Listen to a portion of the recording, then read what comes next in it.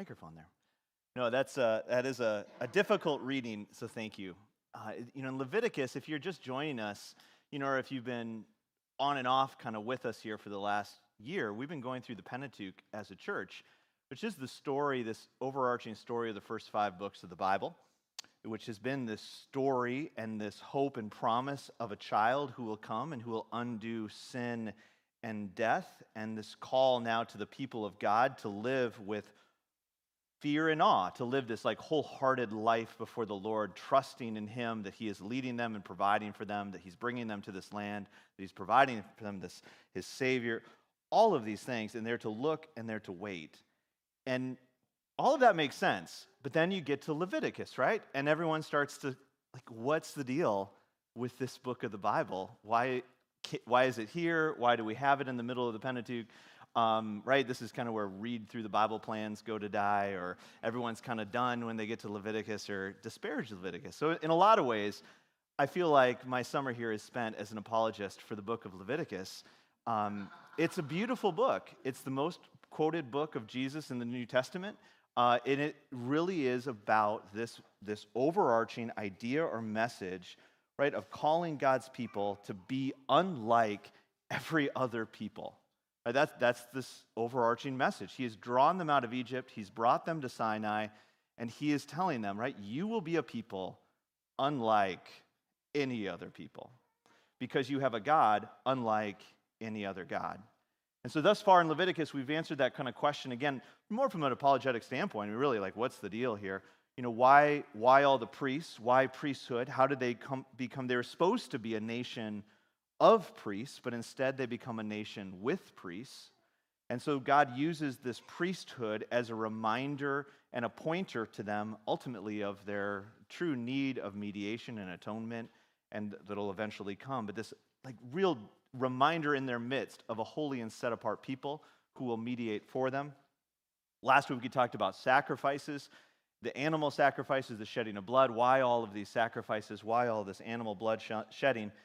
Right, and you really have, again, a daily experience of God's redemptive work in their lives.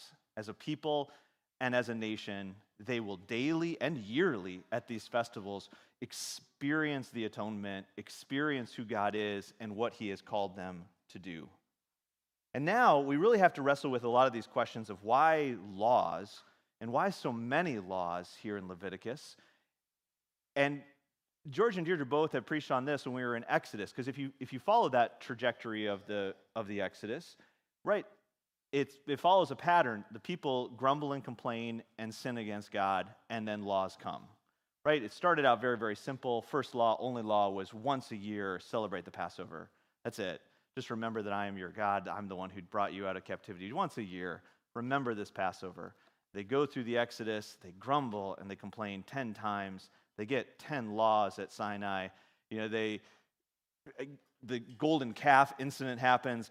Moses breaks the tablets, goes back up. He gets more laws. He comes back with more laws to the people. And even in Leviticus, in the last chapter in 17, before we got to Leviticus 18, the narrator, or the author here gives a point that they were worshiping goat demons. It's just this little throw-in verse of and the people had been worshiping goat demons. And then 18, boom, okay, here's all these laws. The people have a problem, right, with worshiping of the Lord. And so the laws keep being given to God's people, not as a means of salvation. That's what we were talking about last week. But rather, and this is how the New Testament views the laws as well, but as guardians, as guides, as kind of rails to try to direct and redirect and keep the people on track, as they are a wayward, forgetful, idolatrous people who are constantly distrusting the Lord and taking part in all kinds of abominations, which we read here today. And it's this is a people who need rules. These are a people who need laws. We are a people who need laws. We are a people who need rules. And so God gives rules and laws to His people really as a way to continue to point them and push them back to Him and to this hope that one day all things will be made right. So as we come to Leviticus 18, so that was the text this morning that Deirdre read, all 30 verses of. And so again, if you have, feel free to look up Leviticus 18. So we don't have the text right in front of you in a handout, but if you want to look through this law and just through these chapters of Leviticus, right? It really starts to get very, very specific. And we have to, again, take that step back to just kind of remember the whole point of Leviticus is this call of God to his people to be unlike all other people, any other people. And that's how this chapter begins, right? Like, you will not be like the Egyptians where you just left. And you are also not going to be like the Canaanites where you are going in regards to these sexual practices. You will not do these things. They are to be unlike any people. And in particular, in the way that they love each other, love their neighbor, and really are in their forms of justice and in their way that they're going to worship the Lord. They're going to be unlike anyone. This idea that Jesus gives in the New Testament, love your neighbor as yourself, I mean, this is coming right out of Leviticus. You are to love your neighbor. I am the Lord your God. You are to love the land that you are going into. You will be a blessing to this place. You are going to bless the nations as a people. You will be unlike any other people, right? I am forming you into a people who will love unlike anyone. Right? And that goes back to those ideas of the redemption and atonement and purification. Right? And Israel is to love like no one else has loved before. They are to be holy like no other nation is holy because their God is holy. And that repeated phrase throughout Leviticus, and particularly here in Leviticus 18, be holy because I am holy. Right? Like, they have a God, we have a God who is unlike any other God, which gives them now this new purpose. And so as we get into these laws, and we get into the sexual laws in particular, next week, Giorgio's going to look at other laws when it comes to business and money. We're going to look at some other laws when it comes to society and community life. I mean, there's a lot of laws here in Leviticus, but why then give these laws? And in Leviticus 18, it tells you, right, that the laws are given not so that they will be God's people, right? This isn't follow these sexual laws, and then you will be my people. Then I will care for you, I'll take care of you, I'll bring you into the land. But rather, these laws are given for how you are going to dwell in this land. You will go into this new land, and this is how you are to dwell amongst the people. There's a promising within Leviticus 18 and within all the laws of flourishing. Right? Like, if you follow my law, if you follow my commands, if you operate in this way, you will flourish in the land that I'm bringing you to. If you don't, right, the land will vomit you out, right? You will no longer be my people anymore, right? In essence, of like, you will no longer be holy, right? Because you'll be indistinguishable from the nations, from the people that you're going into. If you follow my law, there will be flourishing. If you neglect this law, right, if you work against this law, if you violate it and break it, the land will vomit you out just like they have vomited out every other nation. He's saying, like, all of these nations have operated in this way, and all of these nations have been vomited out from the land. And he said, that's what will happen to you too. It's a very, evocative language, this vomiting. Really, the land is alive, and you will leave a terrible taste in the land's mouth to the point where the land will not have you, and they will spit you out, kind of idea, right? If you don't operate in this way, if you don't follow these laws. So the laws, as we look at them then, they're incredibly practical in nature. And that's really is this overarching idea to all of the laws. And we can get into individual ones, right? It's a long list. And this isn't the only chapter that has sexual laws as well. There's 2 other sections it's going to give. It's really a repeating of the same ones. But again, more and more of these sexual laws. They're very, very, very straightforward, and they're very, very practical in nature. If they are to become a nation, if that's the goal, if they're going to become a nation that's going to bless the world and show the wisdom and love of God, they are going to need to restrain themselves. They are. They're going to need some constraints around sexual appetites and desires, around what's acceptable and what's not acceptable. If they're going to be this nation, they're going to need to be constrained. They're going to need to have order when it comes to family, when it comes to having children, when it comes to building, to nation building. It can't just be a free-for-all. If they can't restrain their sexual impulses, right? You have this feeling throughout the text. If they can't pull it together as a people when it comes to sex and marriage and having children, then it's going to have generational and societal effects. that are going to be long-lasting as a people and as a society and as a culture. And ultimately, right, and they're going to be no different than all the rest of the nations, in particular in how they care for women and children, the vulnerable, those who are the easiest to take advantage of sexually, but they will be just like everybody else. So we have to ask the question then, or I think a question that gets asked a lot, especially by those who are skeptics of Christianity, or I think those who are Christians, as you read these texts, why does God care so much about sex? Why is this such a big deal? Right? This is a common kind of objection, this kind of idea of Christians, the God of Christianity just cares so much about sex, but not of everything else. Like, what's the deal? Why is that such a centerpiece to all of this, to all of these texts? And actually, if we do look at the Pentateuch through the lens of sex and sexuality, it's incredibly central. Right from the very, very beginning, with Adam and Eve and becoming one flesh and being naked and unashamed. I mean, like, whoa, there's sex in the garden, and it continues through. And you do have this picture coming out more and more and more, and even with Noah and the uncovering of his nakedness, right after the flood, we're going, whoa, what's going on? And more and more and more, Abraham and his sexual issues with his own wife and his servants, and where is this all going? That there's this ideas of, from the very beginning, God's intention was to use a man and a woman to bring forth a child, and that child one day will save humanity.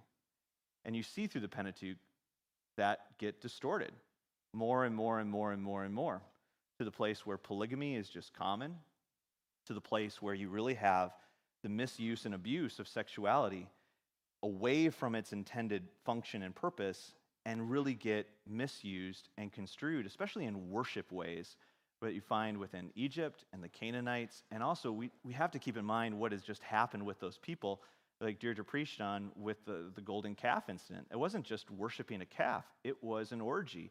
There was all kinds of sexual sin that took place at the foot of Sinai, which was common, normal within the ancient world. Within the ancient world, that was the cultic prostitution, temple, all those things went hand in hand. When you went to worship foreign gods, sex was a major component of it. They are to be different. But this is a people, and we've seen through the Pentateuch, right, who continually don't look any different than the rest of the nations around them. There's a centrality in Scripture that's given, and just here in the Pentateuch, and it'll get developed throughout Scripture, but there's a centrality and importance given to men and to women, right, equally as the image of God. There's a centrality and importance given to marriage. There's a centrality and importance given to having children. Like, these things matter, these things are important, and these things need to be cared for. That in the physical union of a man and a woman, there's something incredibly powerful, even spiritual. There's a great book I was just reading this last week by Deborah Hirsch called Redeeming Sex, which is really, she recounts her own stories of coming to Christ, but just really looks at, again, if you just look at sexuality and sex, I mean, is there anything right in this world that comes as close that for this experience of ecstasy, of joy, of deep longing and satisfaction, of being loved and loving somebody else in a very intimate way and manner, right? I mean, our culture, our world is obsessed with sex, right? And we know this, but we try to pretend like it's not. Anyway, she just recounts her story of coming within to the church then, and like, nobody talks about sex. We act like sex is a terrible thing. What's going on? Why is this so taboo to talk about sex? The culture has an obsession with it, and Christians seem to have a very odd relationship when it comes to sex. But it seems scripturally, and we see here in Leviticus, that God has an intention for it, that it's something important and that it needs to be guarded, which our culture would agree with as well, right? Our culture certainly also treats sex and sexuality as something that needs to be guarded and cared for, that it's a right, right? Your ability to have sexual freedoms, sexual identities, all these things are rights. They need to be guarded and cared for, and others can't take them away from you. Right? It is clearly not just some biological function, the way in which the world operates. Sex and sexuality have really become life pursuits within our culture. But this has always been the case, that people have pursued that transcendence, that ecstasy, that joy that these things provide, and have made it the pursuit of their entire lives. And as a culture, the culture seeks laws and regulations over various sexual expressions to guard and to protect what they see too as a great good. Now, as we know, our culture has been incredibly unsuccessful in their attempts to guard and care for women and children when it comes to sexuality. There's something really wrong. There's something wrong within our culture. There's something wrong within Israel. Israel's spiritual adultery throughout the Pentateuch and throughout the Old Testament is also going to coincide with this physical adultery as well. Throughout the scriptures, they're going to keep talking about Israel's whoring after other gods. I mean, just this, right? There's a deep connection between sex and marriage, ultimately, and unfaithfulness, spiritually and physically, that the people are experiencing on both levels. So why does God care so much about sex? Why chapters on it here in Leviticus? It's really because God cares so much about his people. He cares so much for humanity. He cares so much about us. He cares about the redemption of all people. He cares about our experiences of what he has intended for our good, for human flourishing. He cares about these things because he cares about us and about societies. Sex and sexuality is a universal experience, right? It's universal. Everyone experiences these things in some way. And how people experience it, how people pursue it, how people protect it will reflect the God that they worship. Israel is called to protect sex and marriage. That's what Leviticus is telling them. You've got to put some guards around these things. You have to protect what I have intended for you as a people, to be for your good, for your flourishing, for the joy of the nations, and for your own joy. But it's going to require protection. If it's going to be of lasting good, if it's going to produce a people that will be holy and loving, that will actually demonstrate this wisdom and love of God, you have to take what I've given you and you have to put some guards around it. And so this call of Scripture, when it comes to sex and marriage, to singleness, to men and women, Leviticus 18, right, those are not complicated laws that Deirdre read. It's, in fact, incredibly straightforward and clear, right? Okay, it started in Genesis with, okay, man and woman, this is it. This is what I created you for. This man, this woman, I created you two to have sex. That should have been clear enough that you should not deviate beyond this, but they do. To then the Ten Commandments, okay, just don't covet your neighbor's wife, and we should be good. To now an incredibly detailed list of, okay, here's exactly who I mean by that. You have to stop having sex with all of these different peoples and animals. Like, none of this is intended by me, right? Which we know if we've been reading the Pentateuch back to the beginning. There's an incredible need that the people have for these clear instructions. There's so many specific laws given here to Israel, really demonstrates the depth to which Israel has sunk, the depths to which the nations have sunk, that all of these things are common and normal practices. C.S. Lewis gives this in Mere Christianity, right, that the message of the Bible when it comes to marriage and sex is really straightforward, right? Sex is intended between a husband and a wife, and that's it. Very straightforward and clear. That it's so straightforward and clear, he would argue that either something's wrong with the Bible, because nobody's doing that. So either the Bible's wrong or we're wrong, or something's wrong with us, because we get the law. It's not because we need like more clarity. Can you just refine for me, Lord, what that means to have, why sex and marriage is, I get it, but really give me more instructions. No, we know the instructions, but there does seem to be something wrong with us as a people, as a society, as a culture, something with Israel. Because Israel's history excuse me, up to this point and then after this point, that question of like, will they be a holy and distinct people unlike the rest of the nations when it comes to sex? No, right? They won't.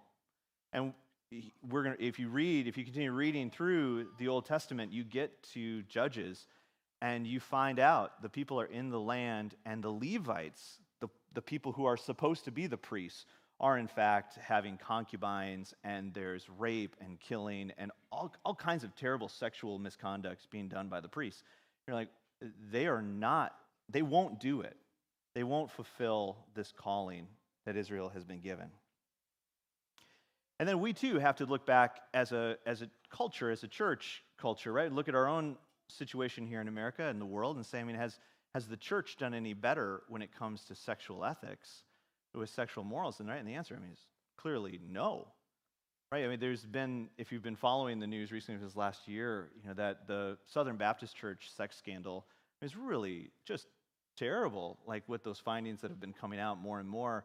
Hundreds and hundreds of employees in various Southern Baptist Church have been accused, almost all male youth pastors get accused of sexual misconduct. There's an investigation, no charges. They just go to a new Southern Baptist Church and take up youth ministry somewhere else. Right? It's like, whoa, what's going on? And then that's just that church, right? But I mean, we know about the Catholic Church. We know about this issue of sexual abuse, right, and misconduct. Men taking advantage of women and children. The church, unfortunately, as Christians, have not had a different track record in our culture than the rest of the world. Whether we care to admit it or not, right, we have been incredibly influenced by our culture when it comes to sex. It's almost impossible not to be influenced by these cultural narratives, these cultural ideas of what's permissible and what's not. It gets encouraged everywhere to experience, to try. Things are normal. I mean, it's inescapable. To exist in our culture is to exist in a culture that really elevates and worships sex, which is led then within the church. And this might have been your upbringing if you grew up Christian, right? I mean, I think depending on your denominations or your experience with church, right, you probably vacillated between these two of like the church at times really overemphasizes and worships sex, of like, you know, pastors talk about their smoking hot wives, or, you know, these ideas of like sex is so great in marriage and it's so wonderful, but you got to wait, don't do it now. You know, but it really gets held up as this like huge prize or big thing and wonderful thing in worship. Or it gets just never talked about, de-emphasized, becomes something that's shunned and never discussed. Why can't it have its proper place and be seen for what it is? Right? Our world is in desperate need, as in the ancient world was too, is in a desperate need of a different or holy way of approaching sex and sexuality. Right? Like, we need to be able to, as a different type of people in the world, we need to be able to approach sex and marriage in a different way, and not in the way that our culture does. And the call to God's people out of Leviticus is to be a holy people, to be a people where there will be constraints, there will be guards, where sex will have its rightful place, where there will be this emphasis on family, right? Because that's really all those relations that I keep talking about. It's like, this is your family. Why? No, this is your family. You are now part of the family of God. You are in the nation. These are not sexual targets for people anymore. You are family. You are to view one another as a family. You have your family, they have their family. You are not to have a relation with them anymore. Why would you think this way? But really to think now as a people of God, as a family of God that's going into the land to bless the land. Our world is desperate for a picture, not just a picture, a way also to experience friendships, love, and relationships that are not overly sexualized, where women and children don't feel targets or are always at risk of sexual exploitation, right? Where men protect and care for as heads of families, right? Where singles don't have to worry or fear, where married couples have joy and experience the pleasure of sex that God has given them, but also it stays within the rightful context. Like, really, this call to sexual purity or to holiness is not outdated, right? That's the other way in which people look at these laws of Leviticus, of like, this is so old, ancient, not needed.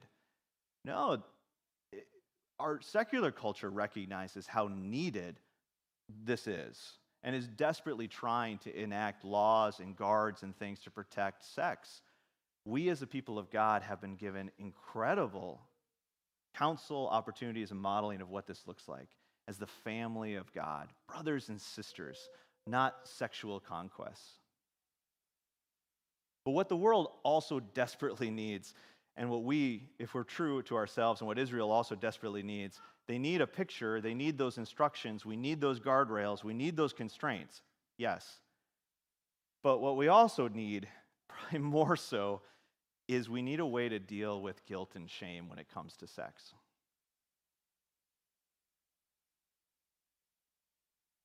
Sex and sexuality are so sought after in this world, absolutely, because it touches the transcendence, it gives all of these things, but it also is probably the biggest sources of guilt and shame in our own lives. And so when we look at laws, especially in Leviticus, we have to keep them alongside of the priesthood and the sacrificial systems too, within the whole message of Leviticus, within the whole message of the Pentateuch. These laws don't just exist on their own.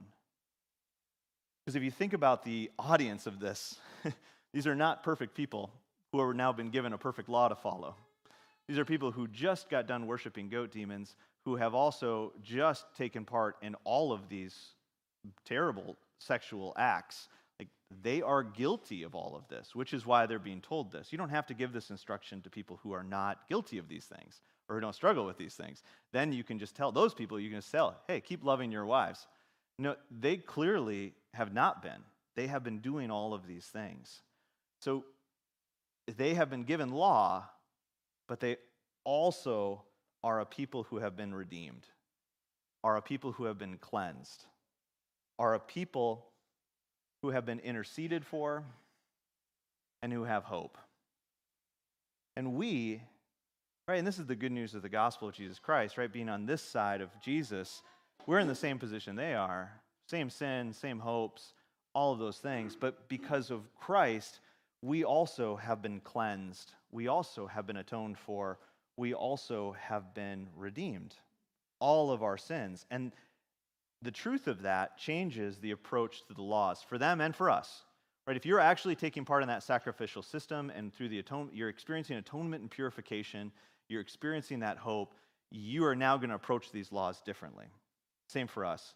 If I have experienced atonement, experienced redemption, experienced this great high priest who shed blood on my behalf to forgive and redeem my sins, right, we now approach the law very different. Israel doesn't have to do the laws. They've been redeemed and set free to fulfill these laws, to follow these laws. What a gift to Israel that they don't have to stay in their sexual sin. They don't have to continue in all of these practices that are so terrible and not honoring to the Lord. They've been given law, they've been given sacrifice, they've been given a means by which to be freed from sexual sin and to step into the calling that God has put on their hearts and onto their lives and as a people. Sexual sin has no power over them, which is true for us through Jesus Christ, right? This has no power any longer. Sin has been, it's such a freedom when we get sin called sin, because sin has been dealt with and is done away with, and we've been washed of sin. Okay, I know I have broken this law. We all have broken this law. Jesus comes and he makes the law even harder on a sexual level, right? Of even if you think of adultery with your neighbor's wife, you have broken these laws. We've broken the law. So we need that law, but we also need to be set free. We need to experience the power of the atonement and God's love. Because as you read Leviticus 18, the motivation for following God's law is because your God is holy. You are to be holy. Because of God's love, we are able to follow these laws. The love of God becomes our motivation and our power to be holy, to be separate, to be unlike. It's not because of me or my own power. When we keep God's law and our desires in light of the gospel, it really does change our hearts and our motivations. When we see the cost of redemption, we were talking about the sacrificial system last week, the cost of that bull, which would be really felt by the people. This is a costly sacrifice. When you see the cost of our redemption, to the atonement, to make us clean, to purify us from all unrighteousness, when we see that, and when we really believe that redemption, that sacrifice of Christ was enough to actually cover all sexual sin, all of us, when we actually believe that has happened and we experience and see the cost of our redemption, right, it moves us, it moves our hearts, and it moves our lives, and it puts us in a position of worshiping God, not feeling guilt and shame. And motivation for sexual holiness isn't motivated out of, I just want to be better, I want to prove myself, I want to do this, I need to do this, but rather out of love for God, I want to do this because God has loved me. It increases our dedication to the law, which we need. It increases our dedication to our spouse or to singleness, to waiting. It increases our dedication to understanding and to experiencing freedom and redemption. Freedom for wherever you are in your life. If you're single, if you're married, if you have access to these things or don't. I have this experience of Christ and his freedom. There's no desire that I have that is outside of God. Sexual desires are given to us by the Lord, and I can give them to the Lord. There's no desire that I can't give to the Lord, and there is nothing that I've done that hasn't been covered by Christ, and where we can experience that forgiveness and that redemption. So the sexual laws of Leviticus then, far from being a constraint or just a punishment to the people, they're given as a vehicle for which they will flourish as a nation, for them to experience the grace of God and for them to be a blessing to the world. It's not that they have to do it to be God's people. They are God's people. He has taken them out of Egypt. He has brought them to Sinai, and he has now graciously given them his laws to be a holy and distinct people, unlike every other people. Let me pray for us. Heavenly Father, Lord, thank you for your law. Lord, thank you for your clarity in your word. Lord, we acknowledge as a people, historically for thousands and thousands of years, our deep need for your instruction. Lord, we're thankful for your long-suffering patience and care for your people, how you have continually worked to constrain humanity's worst impulses, how you have brought about your redemption. Lord, how you have really redeemed and sanctified and purified your people. And Lord, we do confess to you how often we take your good gifts like marriage and sex and we don't appreciate them properly. Lord, we worship them themselves rather than worship you as the giver of them. Lord, help us and strengthen us as your people to live in a way that is different and distinct in this culture, in this world. To live as a way that is really ultimately very beautiful and life-giving and affirming. Lord, to live in a way that really reflects that our hope and our love is in you. Lord, strengthen us. And Lord, strengthen us to experience the forgiveness that we have in you. Lord, to feel freedom from guilt and shame when it comes to sexual sin. Lord, to experience the purifying and atoning work of Christ on our behalf. Help us, Lord, in the midst of our doubts, in the midst of the feelings of accusations, Lord, help us to really think of ourselves the way that you think of us, as your sons and daughters in whom you are well pleased. Lord, strengthen us and help us in that experience, and strengthen us as a church as we go forth and really love this world in a way that is different, because we have a God who is unlike any other God and who loves in a way that is really beautiful. So Lord, thank you. Thank you for your word and for what it calls us to. And Lord, thank you for the gospel that gives us hope and motivation and the ability to follow. In the name of our Lord and Savior Jesus Christ, we pray. Amen.